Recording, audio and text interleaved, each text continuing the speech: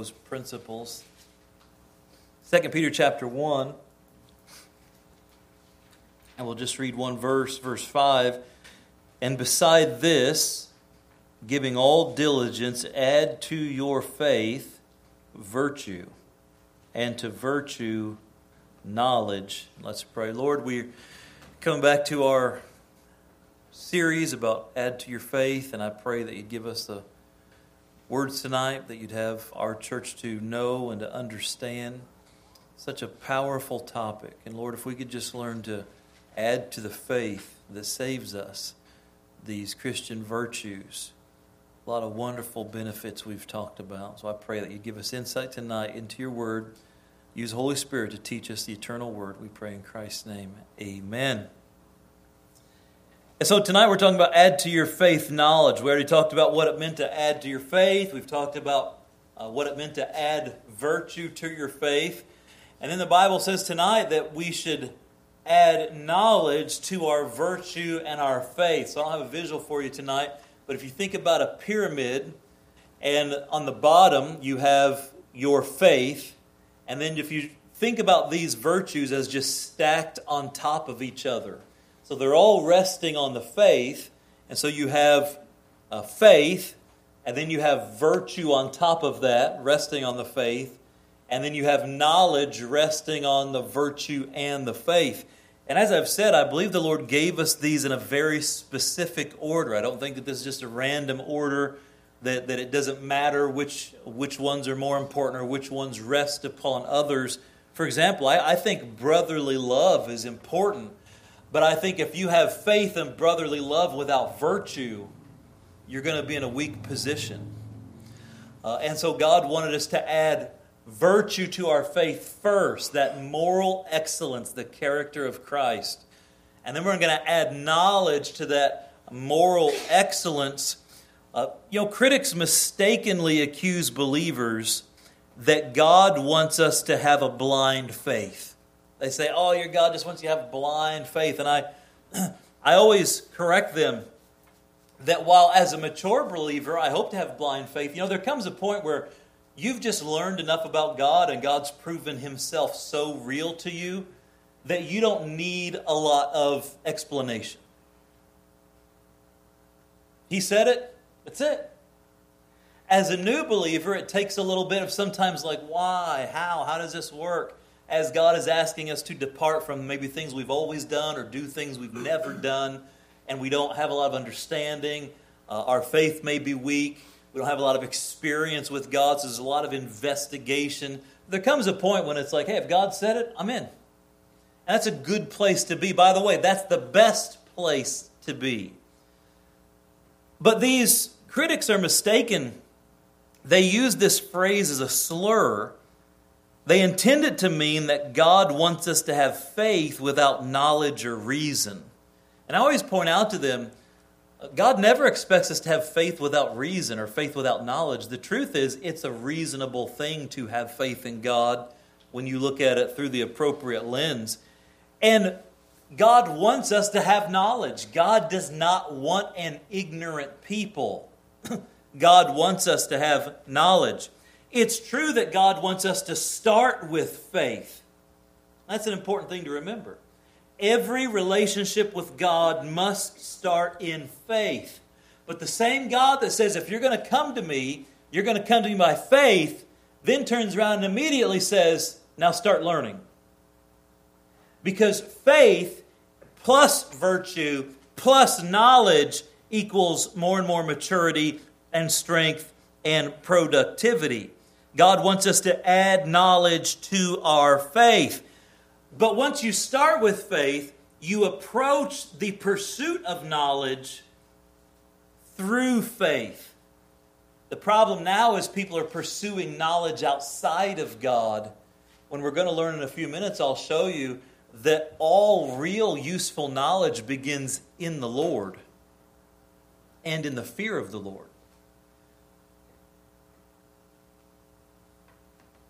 Think of this statement. God wants us to have knowledge. Satan wants us to be ignorant. God wants us to have knowledge. Satan wants us to be ignorant. Knowledge is light. Ignorance is darkness. The Bible's very clear. God wants us to have the light of knowledge. Satan wants us to live in the darkness of ignorance. I'll just quote for you a selection of verses that convey God's desire for us to have knowledge. Think of these as I read them. 2 Peter 3:18, but grow in grace and in the knowledge of our Lord and Savior, Jesus Christ. Ephesians 1:17, that the God of our Lord Jesus, the Father of glory, may give unto you the spirit of wisdom and revelation in the knowledge of Him. Philippians 1:9, and this I pray, that your love may abound yet more and more in knowledge and in all judgment. Colossians 1:9, for this cause we also, since the day we heard it, do not cease to pray for you, and to desire that ye might be filled with the knowledge of His will in all wisdom and spiritual understanding. So God wants us to be knowledgeable. Satan wants us to be ignorant. But consider this important distinction. God wants us to be knowledgeable in life and godliness, but ignorant concerning sin and evil. Satan has the opposite goal. Satan wants us to be knowledgeable in sin and evil and ignorant in life and righteousness. You can see that at play today.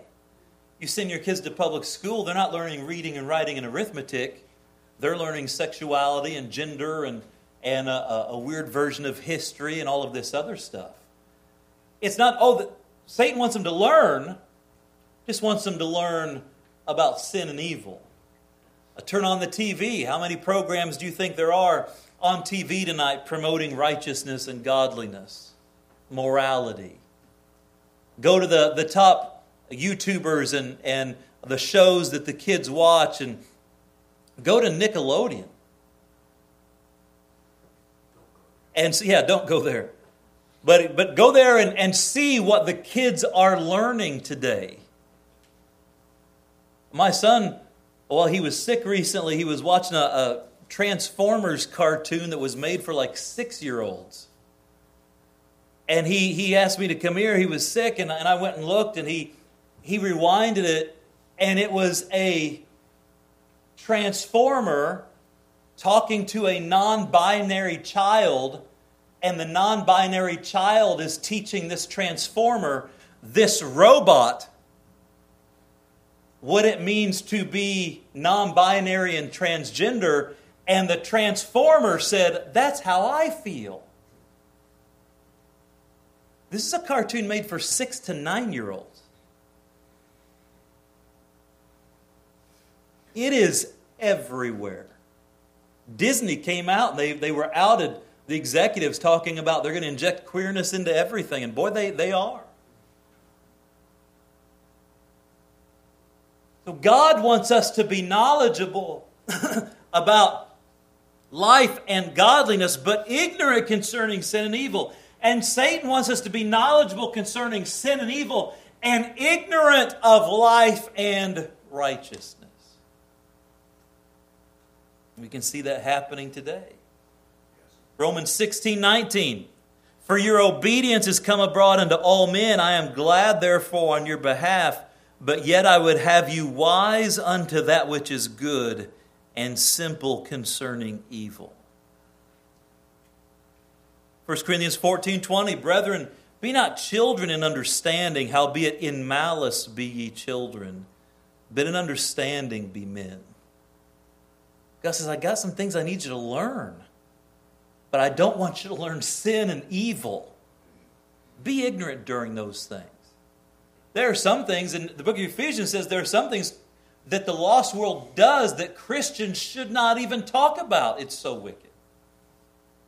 And yet these things are forced upon us every single day. So God wants us to be knowledgeable. Satan wants us to be ignorant. God wants us to live in the light. Satan wants us to live in the dark. Now, what is knowledge? The Bible says, add to your faith virtue, and to virtue knowledge. So what is knowledge? Before I give you the Webster's Dictionary definition, it's important to know that the Bible makes a distinction between knowledge that is learned mentally, it's accepted mentally, and knowledge that is learned through experience. And that distinction allows you to learn some connections and applications of knowledge. For example, it's one thing for a child to know what the Bible says. It's another thing for someone who's older to have experienced what the Bible says. They're both knowledge, but they're very different.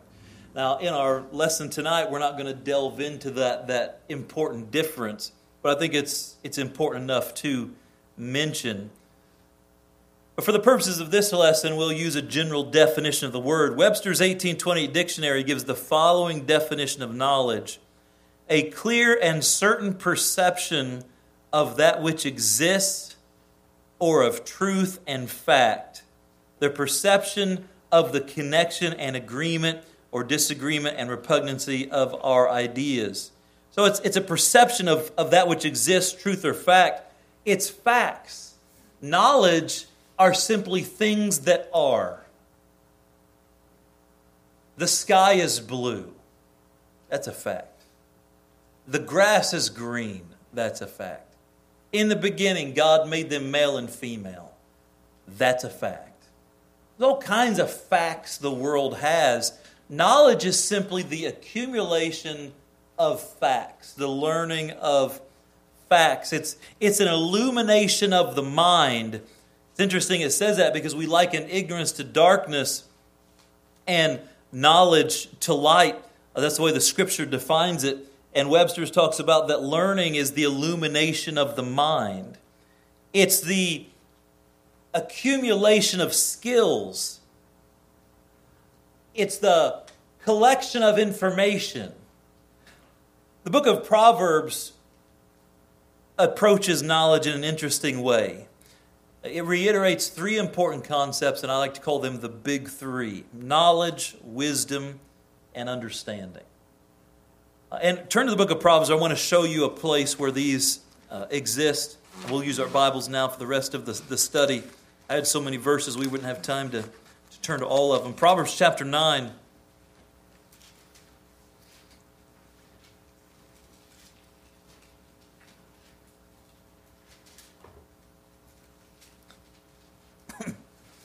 Proverbs chapter 9, and look at verse 10. The fear of the Lord is the beginning of what? Wisdom. So here's wisdom. And the knowledge, there's knowledge, of the holy is understanding. Boy, what a powerful verse. We could preach an hour on that verse and how it all works together. But here you see wisdom, knowledge, and understanding. Look at Proverbs chapter 2. You don't usually find these concepts in the same verse. Here are two places where it happens. Usually you find them around each other in the book of Proverbs. But Proverbs chapter 2 and verse 6, for the Lord giveth wisdom, out of his mouth cometh knowledge and understanding. So what is knowledge? Knowledge are simply the facts. Knowledge are the facts that we acknowledge to be true. Wisdom is the godly application of knowledge. Facts are useless unless we know what to do with them. 2 + 2 = 4 is a fact. But what do you do with that? Well, now if I want to buy oranges, I need 4 oranges. Now 2 oranges + 2 oranges = 4 oranges. That's likened to wisdom. I know how to use the information that I've been given. So knowledge are the facts. Knowledge are the facts. Wisdom is the godly application of knowledge. It's how to use knowledge in the way God intended. Understanding is the comprehension of the nuances of the facts, including what they mean, how they're connected, and the consequences of wisdom or foolishness. So understanding is kind of the fabric that holds it all together. So you have, if you liken it to a body, you have the skeleton, which is the structure. Those are the facts. And then if you put the muscles on the skeleton that moves the bones, That's wisdom. Wisdom uses the information in the way God intended. And then understanding is like the skin that covers it all. It's how it's all connected. When I move my arm, my skin up here moves.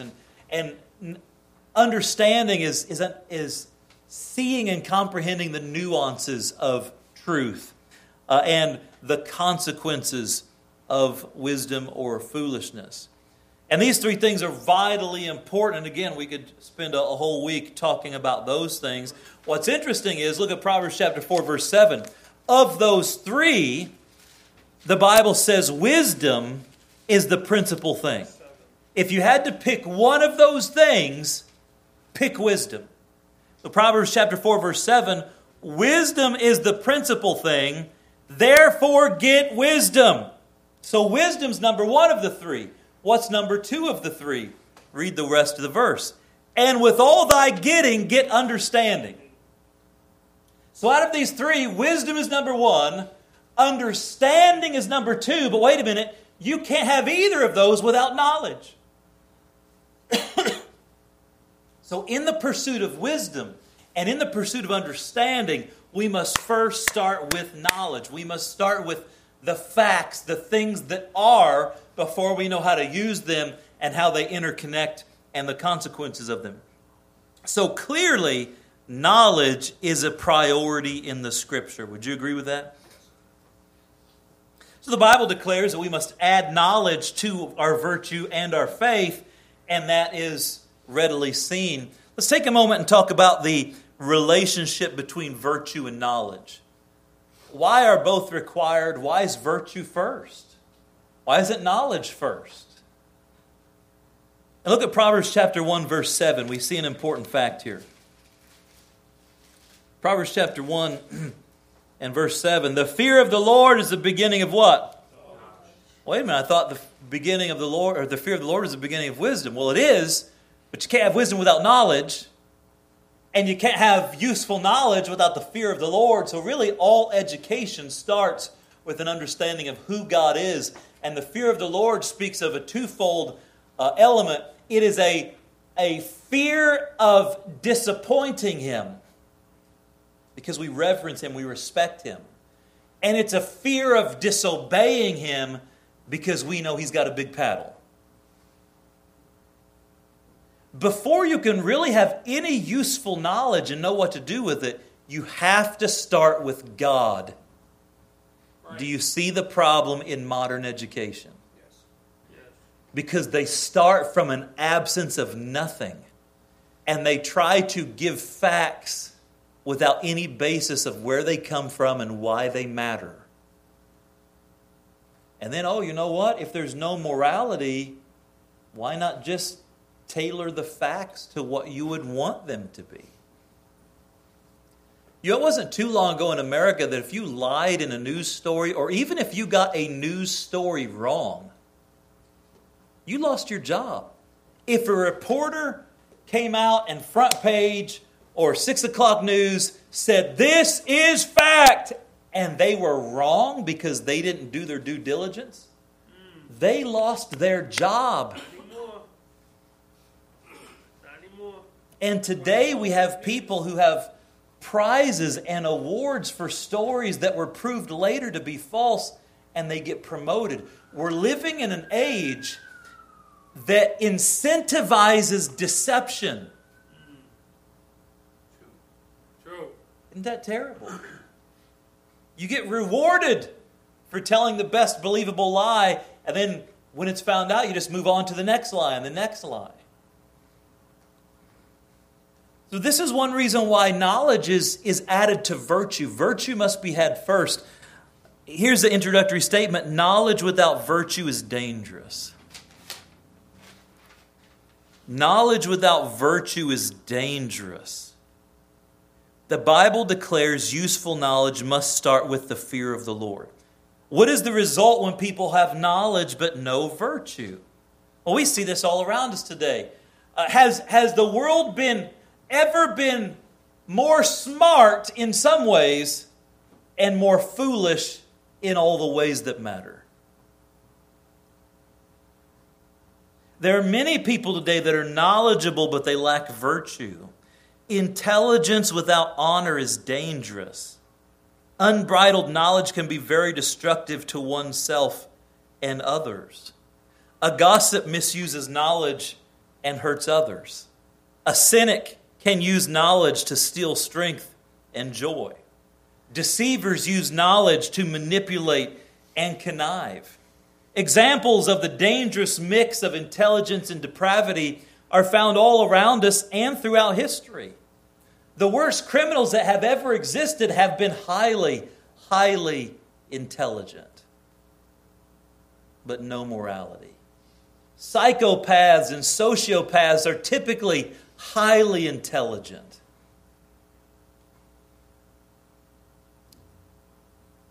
but they either have their own system of right and wrong, or they have none at all.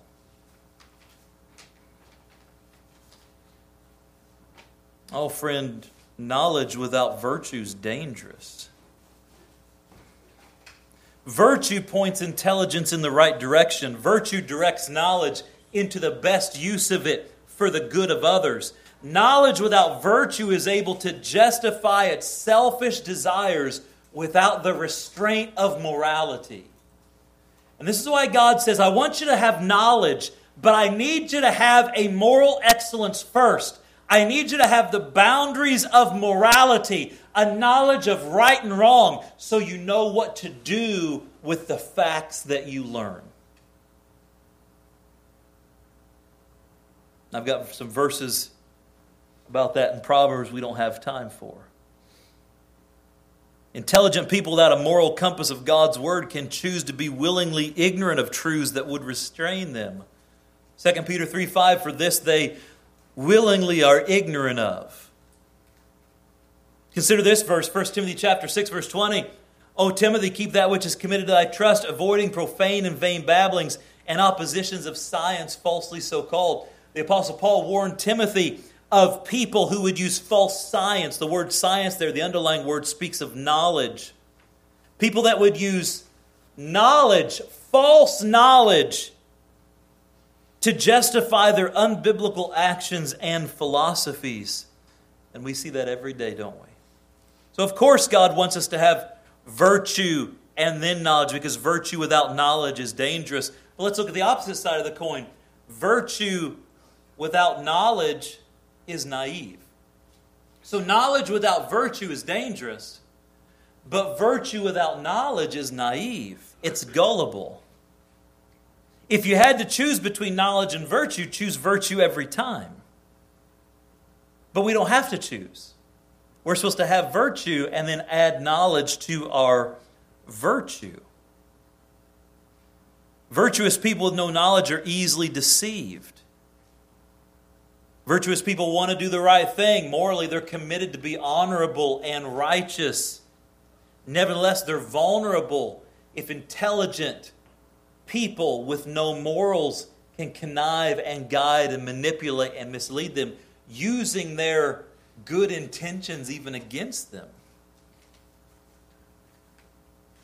Unscrupulous people constantly seek to manipulate others by spinning the facts to accomplish their goals. Here's an interesting point. If Satan cannot corrupt your morals, he will attempt to change the narrative. If Satan can get good people to accept false information, he can control them through their morality. We see this happening today. How could you say homosexuality is wrong? These people love each other. How could you deny this 13-year-old child the ability to change her body forever or his body forever? How could you do this? Where's your compassion, they cry, as they are willing to abort countless babies as a clump of cells with no meaning. You see, you always watch, Satan will twist the morality. And he'll use your morality against you. He'll use your virtue against you if you don't have knowledge.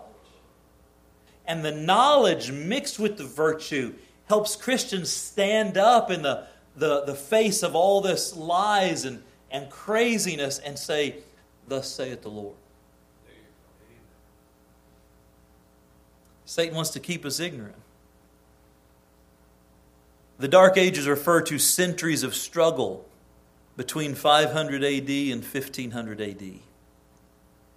The Catholic Church began around 313 AD, the Roman Catholic Church.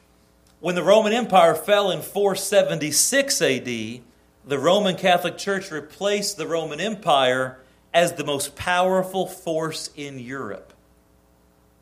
And you find out what happens next. For 1,000 years, Europe suffers. Although the priests were often highly educated, the Roman Church did not value education for the common man.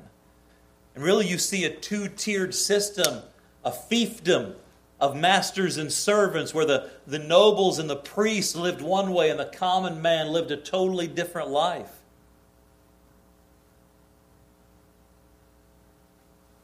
The Catholic Church believed that the people should be content to listen to the priest in all manners of life and religion. The Roman Catholic Church became incredibly powerful and even more corrupt. To make matters worse, religious services were conducted in Latin, a language unknown to most commoners. Which, by the way, you see a lot of legal documents, medical words. All those are Latin-based words. It makes them sound highfalutin, and it separates them from everybody else. Instead of using the Anglo words, they'll use these Latin words that kind of elevate them up, and we don't even know what they mean. And the church did the same thing. The Roman Catholic Church did the same thing with even their services. Think about this. Within a few hundred years, only the highest levels of clergy and nobles could read and write. Yeah, true. The world in Europe forgot how to read and write. That's right. It is said that some of the monks that copied the scriptures could not read or write. They simply copied the shapes of the letters, thinking that they were holy symbols from God. Imagine how much power this gave the Roman Catholic Church. A feudal system was enacted as a form of heaven on earth. This is how they promoted it. We're going to be like heaven and earth. In heaven, God's the boss, and we're going to serve Him. So we're going to act out heaven and earth by you folks are going to be the servants, and you're going to serve the noblemen, basically becoming slaves tied to land. And this is going to act out biblical truth. You see how they misused biblical truth to almost enslave people for generations?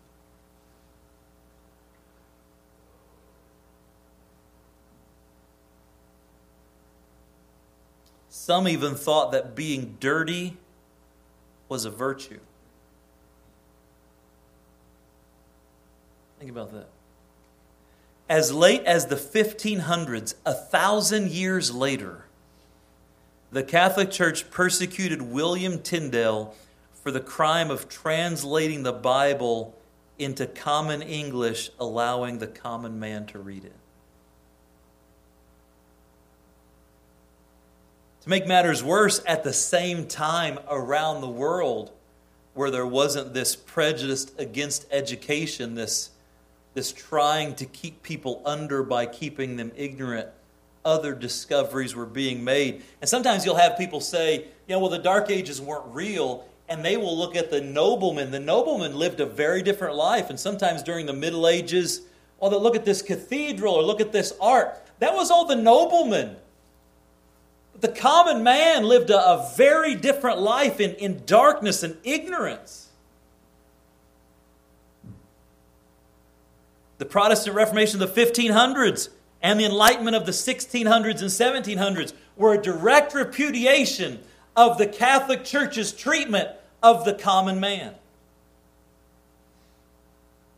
The Protestants rejected the Roman Catholicism and their spiritual corruption. The Enlightenment that you find particularly out of France They rejected the church as the problem. Since the Roman Catholic Church worked for centuries to prove they were the only church, then what was left whenever they realized, hey, we're being held down by the church, by God. God is the problem. And the Age of Enlightenment focused on skepticism and individualism and reason. And agnosticism and atheism today trace their roots all the way back to this movement here in repudiation against the dark ages of people trying to keep them ignorant so they can be controlled. That's right. But folks, we've already said it's God that wants us to be knowledgeable. That's right. And it's Satan that wants us to be ignorant. True. And that was my introduction. And my time's over. Let me just mention my 3 points and you can think about them. Write these down if you got something to write with. Number 1, commit to study the Scriptures daily. How do we add to our faith knowledge? Commit to study the Scriptures daily. 2 Timothy 2:15, study to show thyself approved unto God. What should we study? The Word of God. Why daily? The Bible talks about in Acts chapter 17:11, the Bereans searched the Scriptures daily whether these things were to be true. And I've got some ideas here about how to study the Scriptures. Don't be content with just reading the Bible. The command is not simply to read it, it's to study it. And if you take 5 minutes a day, learn a new word, look up a new concept, learn some new Bible geography, look up a person, every day learn something you didn't know about the Word of God. Number 2, be a lifelong learner. Children think that when school's over, they're done learning. The adults know better, don't we? You learn for the rest of your life. In fact, the purpose of school is to give you the tools to learn for the rest of your life.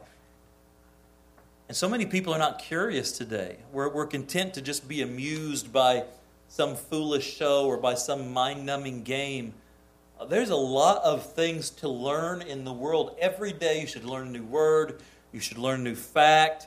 You should listen to elders talk. You should learn a productive skill. Learn how to communicate. Learn how to get along with people. Be curious about everything in life. Go into life with your eyes and ears open. Every day I learn a fact that makes me go, wow, I didn't know that. Keeps the mind nimble, and it gives you that hunger to learn. And then lastly, make learning about Jesus Christ the great ambition in your life. 2 Peter 3:18, but grow in grace and in the knowledge of our Lord and Savior, Jesus Christ. Make learning about Jesus Christ the great ambition in your life. Jesus should be the obsession of every believer. What did Jesus do? Why did he do it? How does he think? What would he do in my situation? What does Jesus think about what's going on today? The ultimate goal of the Christian life is to be like Jesus. Finally, we learn about Jesus through his word, 2 Peter 3:18. We learn about Jesus through his work, Matthew 11:29. We learn about Jesus through his woe, Philippians chapter 3 and verse 10. I've tried to make the case tonight. God wants us to have faith. He wants us to add virtue to our faith, and we learned why it's important to do that first. Amen. And then he wants us to add knowledge to our virtue. And as the series goes on, we'll learn more and more of these things. Father, thank you for the opportunity to study your word. I pray you'd help us all to be students of the word of God. Every day we can learn something we didn't know. You want us to be knowledgeable. Satan wants us to be ignorant concerning good and righteousness. And there's a full court press trying to get people to be knowledgeable of sin and wickedness and evil. And Lord, may your people reject that and live in the light of the knowledge which you've